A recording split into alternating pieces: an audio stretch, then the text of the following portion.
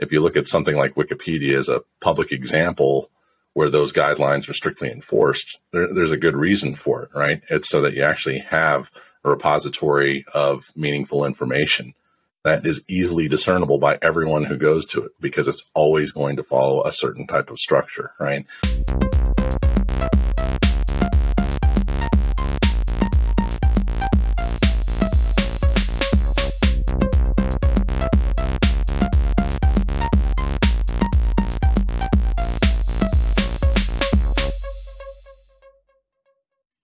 So we've been kicking around this idea of whether or not leadership needs to change in this kind of post-pandemic new abnormal, as some have described it, new normal, new abnormal, a phrase that you guys know is near and dear to my heart personally, because I just love a good catchphrase. And whether there's any facts or myths around leadership changing in a changing environment. So what do you guys think? Yeah, I think it's Brian and I had talked about this probably a couple of years ago, and before the pandemic, actually, or before the was lockdown. it right before the pandemic? I can't remember. Maybe it was right when it started. We were a couple weeks in, and everybody's like, "Let's go home. We'll all be back in the office in 2 weeks." And 2 weeks turned into like 2 years, and some people aren't even back in the office. And I would say a lot of what happens for leaders now in this environment is a lot of their teams are probably remote, right? It's not that necessarily that what you do it as a leader itself, your leadership traits and strategies. It's maybe the tactics that you have to change, right? Maybe since all your team's remote now, you got to check in more often over Zoom, or do more video conferences, something like that. I would say a lot of what you do probably changes as a leader from a tactical perspective, but from your overarching leadership strategy, I don't know if you would change stuff too much, right? Leadership is still leadership, whether everyone's sitting in the office or everyone's remote. And we've seen this for years. There's organizations that are completely fully remote. You think of Basecamp, right? They've never had an office, but they have products, they have development, they have engineers. You think of all the big 5 consulting firms, right? They hardly have offices, and they have consultants that travel everywhere, who are actually hardly ever even in their own physical office. They're at a client's office. So I'd say, leadership is still leadership. It's just the location that changes. Yeah. Here's part of my feeling about that. As a leader, you set objectives, right? There are goals for every team. There's some kind of performance measure that goes along with meeting those goals. And there's communication along the way, whether it's coaching, instruction, feedback, all of those things still need to occur. For me, part of the myth that I've seen that's come out of, how do we now lead in the new abnormal?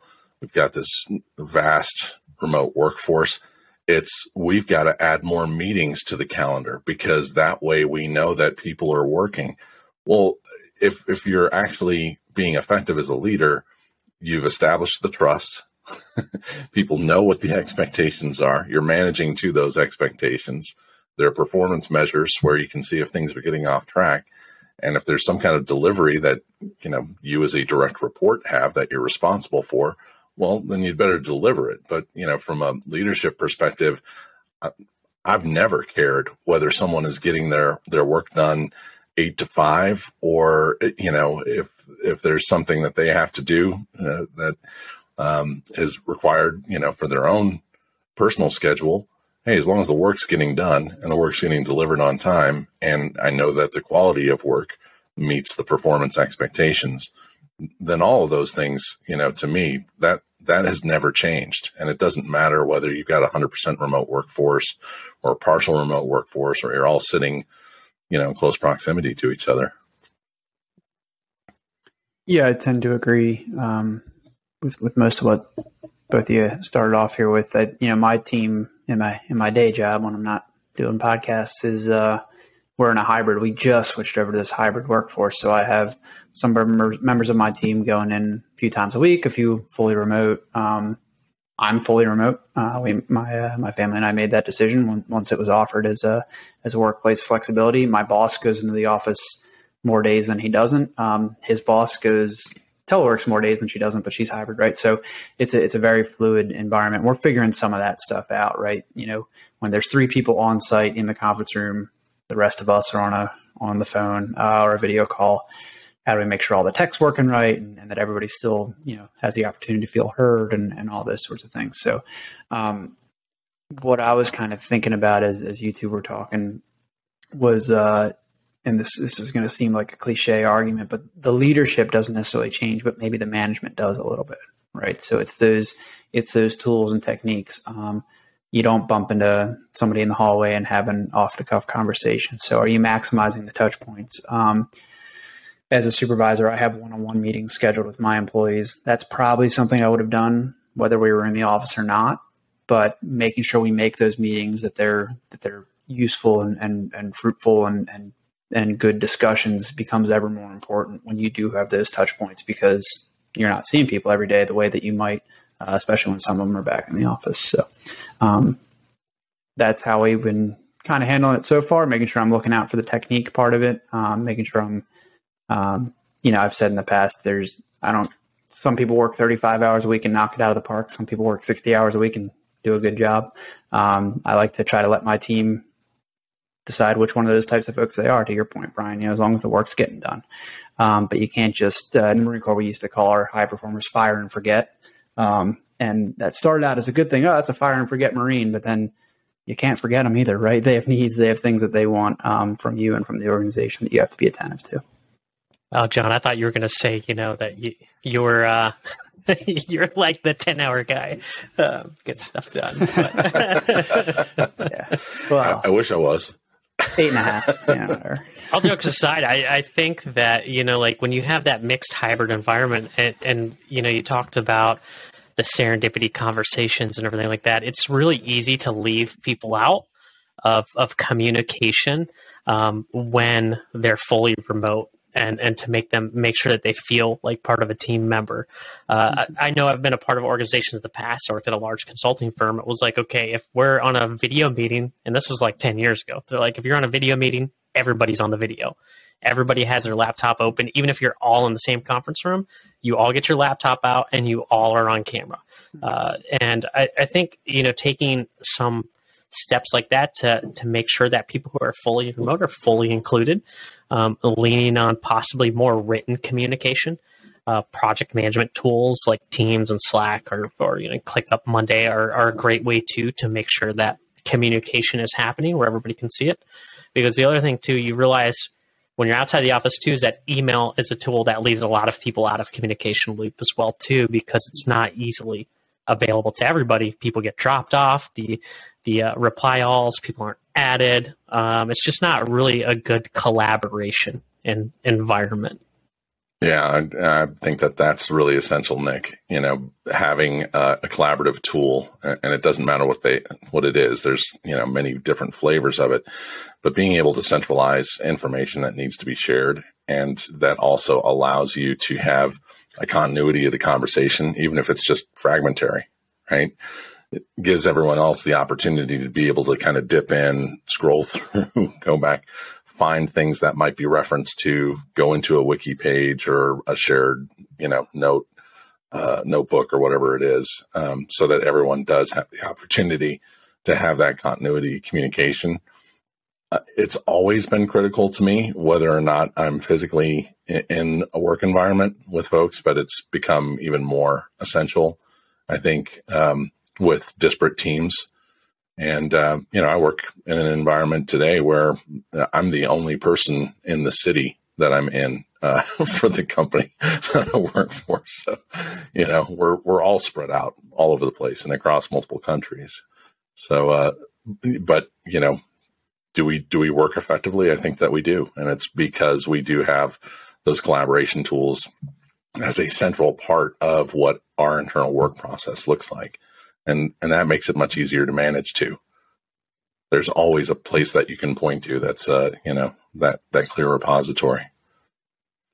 Yeah, I think that's important, and making sure that folks are using those tools, I would say appropriately, not maximally, because I think there's kind of a dark side of all of this, is that there's almost an over communication or a feeling that I need to communicate every little thing. as a supervisor on a communications team at a large organization, I probably get 200, 250 emails a day, which is way more than it would have been, in my opinion, prior to the pandemic when we were all in the office, because we would have had more meetings, or you would have poked your head into somebody's office, right? And, of those 200, 250, a small percentage of them really require my actual input or attention. So as a supervisor, it's on one hand nice to be copied on things and in the loop, and that I can go back and reference.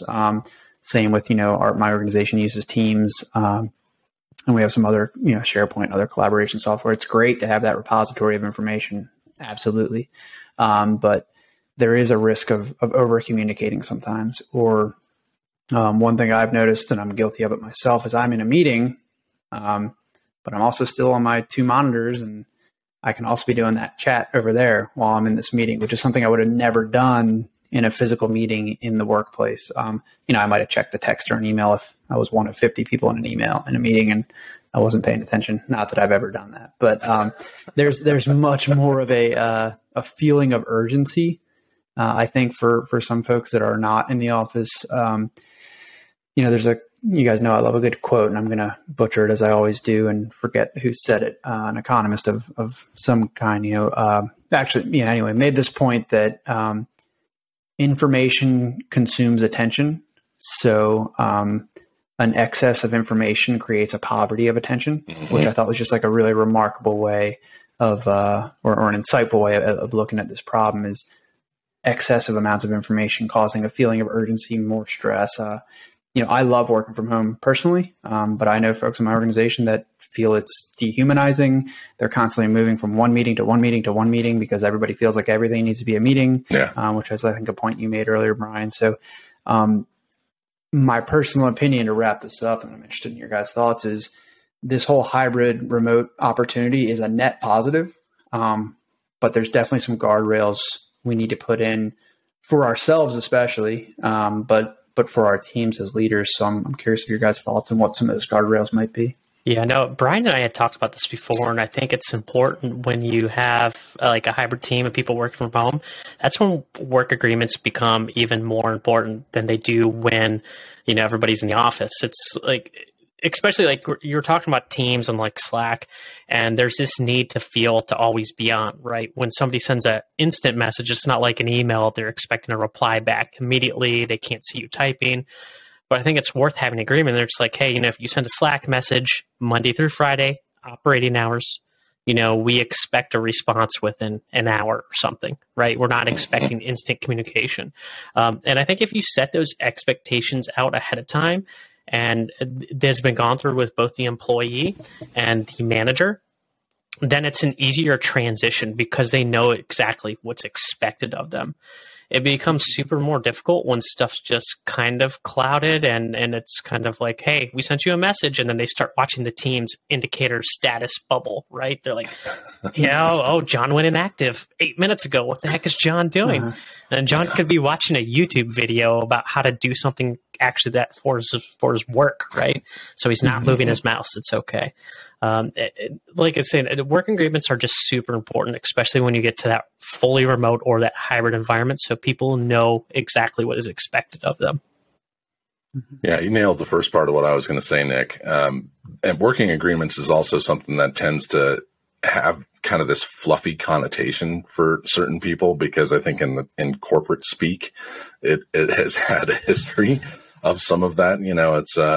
It's kind of a check the box kind of thing for a lot of organizations. Well, we've established our working agreements for a team. Well, it's really important to be thoughtful about what those things are based on the type of work that you're doing and based on how your team has to interact.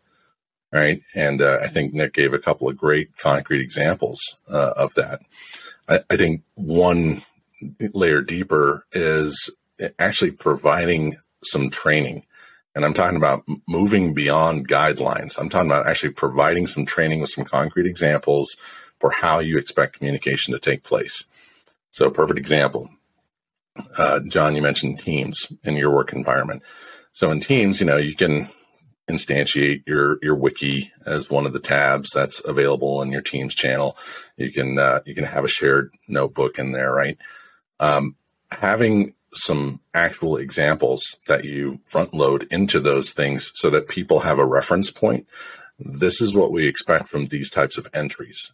And by the way, here's the type of work or here's the type of delivery that you're responsible for that we expect this kind of entry to correlate to, right?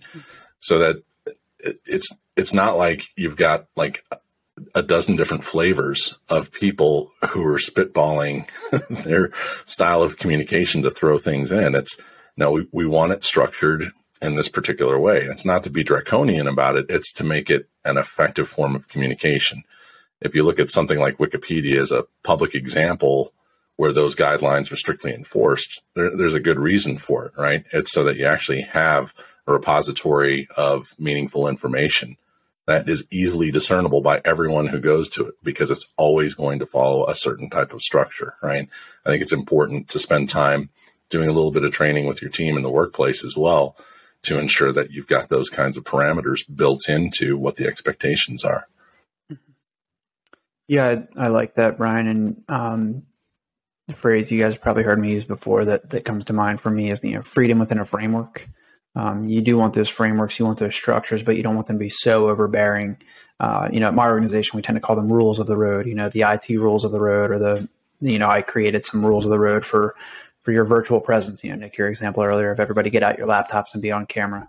Mine aren't exactly that specific, but the expectation for me is if your camera is working and if you're not feeling drastically under the weather or something, at which point I would encourage you to be on sick leave anyway. But if we're sitting down for a meeting one-on-one, I expect your camera on. I want to see you. I want to interact. If you're one of 50 people in a meeting and that group you're meeting with, their norm is to not use the cameras, then go ahead, leave it off, right? So if you have a speaking role and you're presenting, people should be able to see, right? So little stuff like that, but there's flexibility built into that. I don't think I've ever, maybe once I've sent somebody aside and they're like, hey, your camera's not on, usually because I think they actually forgot, not because I'm saying, why aren't you on camera? So anyway, I think you need to allow for a little flexibility in there. And the example I was thinking of is, again, we just kind of did our return to the office a few weeks ago with my organization for those folks that did. And my boss got up and said, hey, just so you guys know, now that I'm physically in the office, I'm going to be physically going to meetings, which means I won't be at my computer. I won't be responding to chats as quickly as I probably did while I was working from home.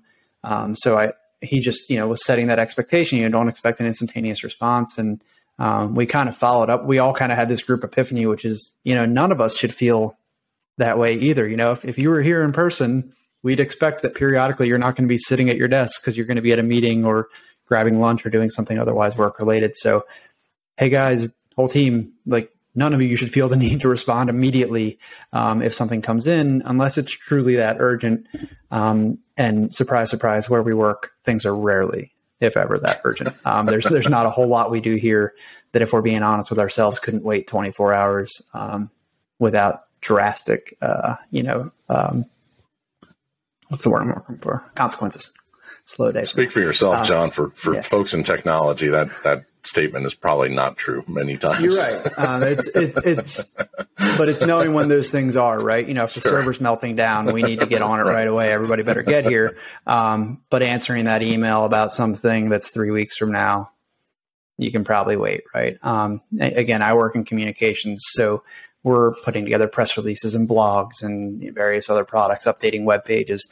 But if the server were melting down, we'd need to go to our emergency comms to let our customers know that IT is working on it, right? So there are instances, and knowing, to your point earlier, Brian, about training your team, when is something urgent? What are the things that meet that criteria that, you're going to be expected to respond early, or, hey, you might be on your flex time, but I need you to come into your computer and do some stuff.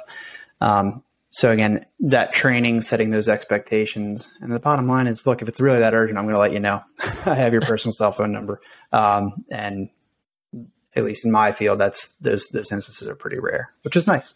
Yeah, I would say, even on the IT side, right, that can be, depending on what you do in technology, if you're data center operations, if something might be more urgent than it would be for somebody who does help desk support. But like you said, having the frameworks and letting people know, hey, this is an urgent matter. And the way I look at it too, right, is technology itself has made it really apparent where we want things instantly, right? instant message. There was AOL Instant Messenger before, and like G Chats, and now we have Teams and we have Slack, and people expecting instantly.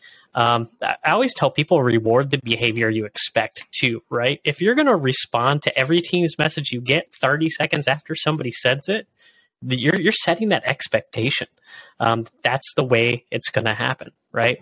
And I'm a fan of, like if something's burning down, I have my cell phone, believe it or not, actually has a phone function on it, and somebody will call me physically on the phone if the server is melting down.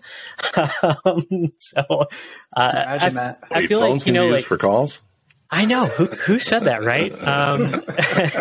So I always feel like, that there's got to be a little give and take in there too, right? Like as an employee, as yourself, you do need to like make that barrier sometimes between your work life and your personal life. Like for me, I know if I'm out with my kids and I'm doing something, maybe I'm like a school play for my kid, if you send an email or a Teams chat, I'm not going to look at it, right? Like it's just like I need to be present in that moment. And we're like that when we're on something like Teams too, right? You'll be in an instance where you'll be in a meeting that says you're presenting and somebody will send you a chat message asking you a question. It's just like still being respectful of everyone's time, right? And allowing them that chance to, like you said, John, to be present, to be there, to be available. Well, again, that's why those working agreements are so important. They at times may sound fluffy, but it is worthwhile taking the time to spell it out for the team and actually have those specific types of conversations. If you're in the middle of doing a presentation, don't use I am to communicate with that person, right?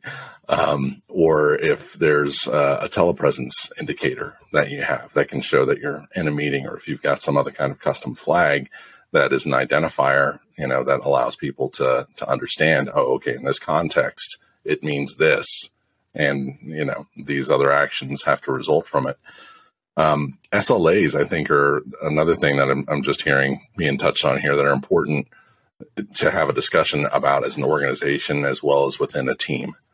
And, depending on how your team is structured, those service level agreements, which can include responsiveness and especially outside of normal working hours, having clear definitions around those things and, what the expectations are that go with them.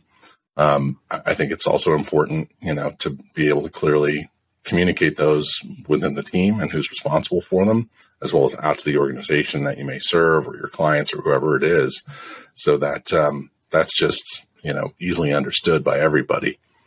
And then the one other thing that I wanted to touch on that I heard us kind of going down that path with a little bit, particularly since the lockdown, part of what I've found is a lot of folks, myself included, have their butt locked to a chair most of the day. And you actually have to have some kind of reminder to get up and move around other than just taking a bio break. And so within teams that I've worked with, it's important that that's also part of the communication process, right? There's an expectation that you're going to get up and go away from your desk for a while. And, if you're working a standard job in the United States, you've got 2 15-minute breaks and an hour break, for your lunch or your meal. Take that time. Don't just spend the entire day that you're working grinding away at your computer, and that, it sounds a little funny that that's something that has to be said, but it is something I've observed as an outcome of the lockdown. People have tended to work far longer hours and take less PTO as a result of the convenience of being able to work from home. Yeah, it's absolutely true. I think that goes to a little bit of what Nick was talking about with personal boundaries. And again, for me to go back to my point, again, not working in a server room that melts down, hopefully, what can wait? What really is urgent, and what impact is feeling that urgency having on perhaps your mental or even physical health? Are you sitting there working at the computer until 9 o'clock at night when your workday is supposed to end at 5? But I just feel like I got to get all this done because I have all this information. I think it was Jim Collins who talked about the urgent many versus the vital few. This goes back to the training point. That's something I'm working on with my team. I'm here to help you identify what really are the vital few that we need to get done. Depending on your level in the organization and who you work for and what you're doing, there might be some of that urgent many bucket that needs to happen. It's not just something you can ignore. But there's probably some things on that list that just feel urgent. They don't have to happen right now. I always think about this funny story of one of my graduate school professors who was a helicopter pilot in Vietnam, and he ran at least a part of a squadron. And he told this story about there was this crazy maintenance report they had to do every single week or other week, whatever it was. And meanwhile, they're flying op tempo, crazy missions day after day after day. There's just no time to actually do this report if he's actually going to effectively do his job. It was make work. So he wrote the first one, the second one, the third one. Eventually, he just started changing the cover sheet and turning it in every week. And it took them like half of his tour to figure out he wasn't doing this report. All the maintenance was getting done. The helicopters were falling out of the sky. He was a great leader, but finally someone called him out and, well, what the heck's going on? He's like, well, it took you 6 months to catch me. So clearly you weren't reading these anyway. This isn't a good use of my time. This is just somebody deciding they think they need this thing. So anyway, I don't know if he got in any trouble or anything like that, but it was just a great story about really separating for yourself and sometimes taking that risk. Hey, what are some things I can put in a bucket that I'll get to when I get to, so I can actually provide some ROI for the team or for the company. On my team, I want that to be a conversation. I think that's the trust piece. And that's really the big part of this with the virtual hybrid type thing is trust. Do you have trust with your team that when they get a request like that, they're going to either make the right decision with it or bring it to you? Hey, John, or hey, Nick, hey, Brian, is this actually urgent, or is this something that I can reprioritize? And then eventually you're hopefully building those folks and teaching and training them to be able to make those decisions more effectively for themselves. You may have just set a new standard for me with that story, John. It's I'll call it the TPS report factor. There, yeah, that's perfect. Yeah, you gonna burn this place down, Brian? Yeah. As long as I've got a stapler, I'm good. A red swing line? Not the Boston, right? It jams. Exactly. You got it. Too funny. So what are some resources that you guys find valuable that have addressed this very topic that we're talking about? Are there any? For me, it's organization type stuff and going back to this idea of the vital few. I've recently gotten to you may have heard of bullet journaling. It's a whole journaling system. Ryder Carroll, I think, is the author of the book. And, I've started following that kind of protocol, and it's just an easier way of tracking tasks in a given day and prioritizing things. And you can kind of lay out your month. So for me, in this high pace environment, which probably isn't exactly your question, but thinking through, what do I want to have done at the end of this month? So that, to use my refrain, I can cut through the noise. There's 1,000 things that need to get done. But these are I provide myself some clarity then on these 3 or 4 things that I want to get done this month. And there's some good books on that. I think one's called Deep Work. Another one's Essentialism. We actually have, we stole one of the diagrams. I think it's from Essentialism. There's a circle with a bunch of arrows going out in every direction. And then there's a circle with like 1 or 2 arrows pointed towards strategic objectives. And, we want to be more like the one with 3 or 4 arrows, getting things done instead of just dispersing our energy in all sorts of different directions and not getting anything done. So, for me, that mental model and some organizational tools like that and getting clear about what do I want to accomplish, has really been tremendously helpful in not getting bogged down in this virtual world, which to a point I made earlier can be a bit dehumanizing, right? We're not actually in a room feeling all the emotions. We're just getting tasks via electrons. So that's been really useful for me. I don't know about you guys. Yeah, I'll go, Brian. And it's a couple books we've talked about before, probably Remote, right, and Rework, both of them by Daniel, is it David or Daniel Hannemeyer Hansen and Jason Fried, the guys who started Basecamp. And, they're short reads, and it's kind of like the John Acuff book we were talking about here before we started recording real quick, short quips. And I mean, they're a company that has been fully remote from the beginning. So it's got good little tidbits in it. I don't agree with every single thing that's in the book, but they go through the thing too about, like communication and writing is the most important thing when you have a fully remote team, because people are working asynchronously. They're not working at the same time. So there's lots of good little tidbits in both of those books. And I know, Brian, you have mentioned both of them, at least in one case or the other as well, too. Yeah, they would rise to the top of my list for sure. I'm interested in bullet journaling, John. I'm gonna check that out because I haven't heard of that before. So I'm always up to new methods. It's one of those. It's you can kind of make it your own thing. It's a lot like what I said earlier, that freedom in a framework. Here's how it works for the author, but you can make it your own with some of these foundational principles. I found it tremendously useful. That's great. The one that I'll just quickly add is getting things done. That's probably the one thing Classic. that I'll never forget from that book that has continued to serve me is if you've got more than 2 tasks related to a single delivery, you've got a project. I like that. That's great too. That's a great framework. And people who want to get into like Scrum and doing any type of Scrum project management, I always recommend people to just look at that, because a lot of times with projects, the get things done method is perfect for everything, right? It's like, okay, if you have a subtask and it has 2 other tasks in it, then like you said, Brian, that's its own project. It's not part of that. Yep. Yeah. I'll have to check that out. I'm not sure I'm familiar with that. The concept for sure, but I'm not sure I've read into that. The other thought that made me just spurred for me was, I think it was in that book, Deep Work, that I mentioned earlier, but I may be misremembering, is now that I'm about to say this, I think the book's called The One Thing, or What One Thing.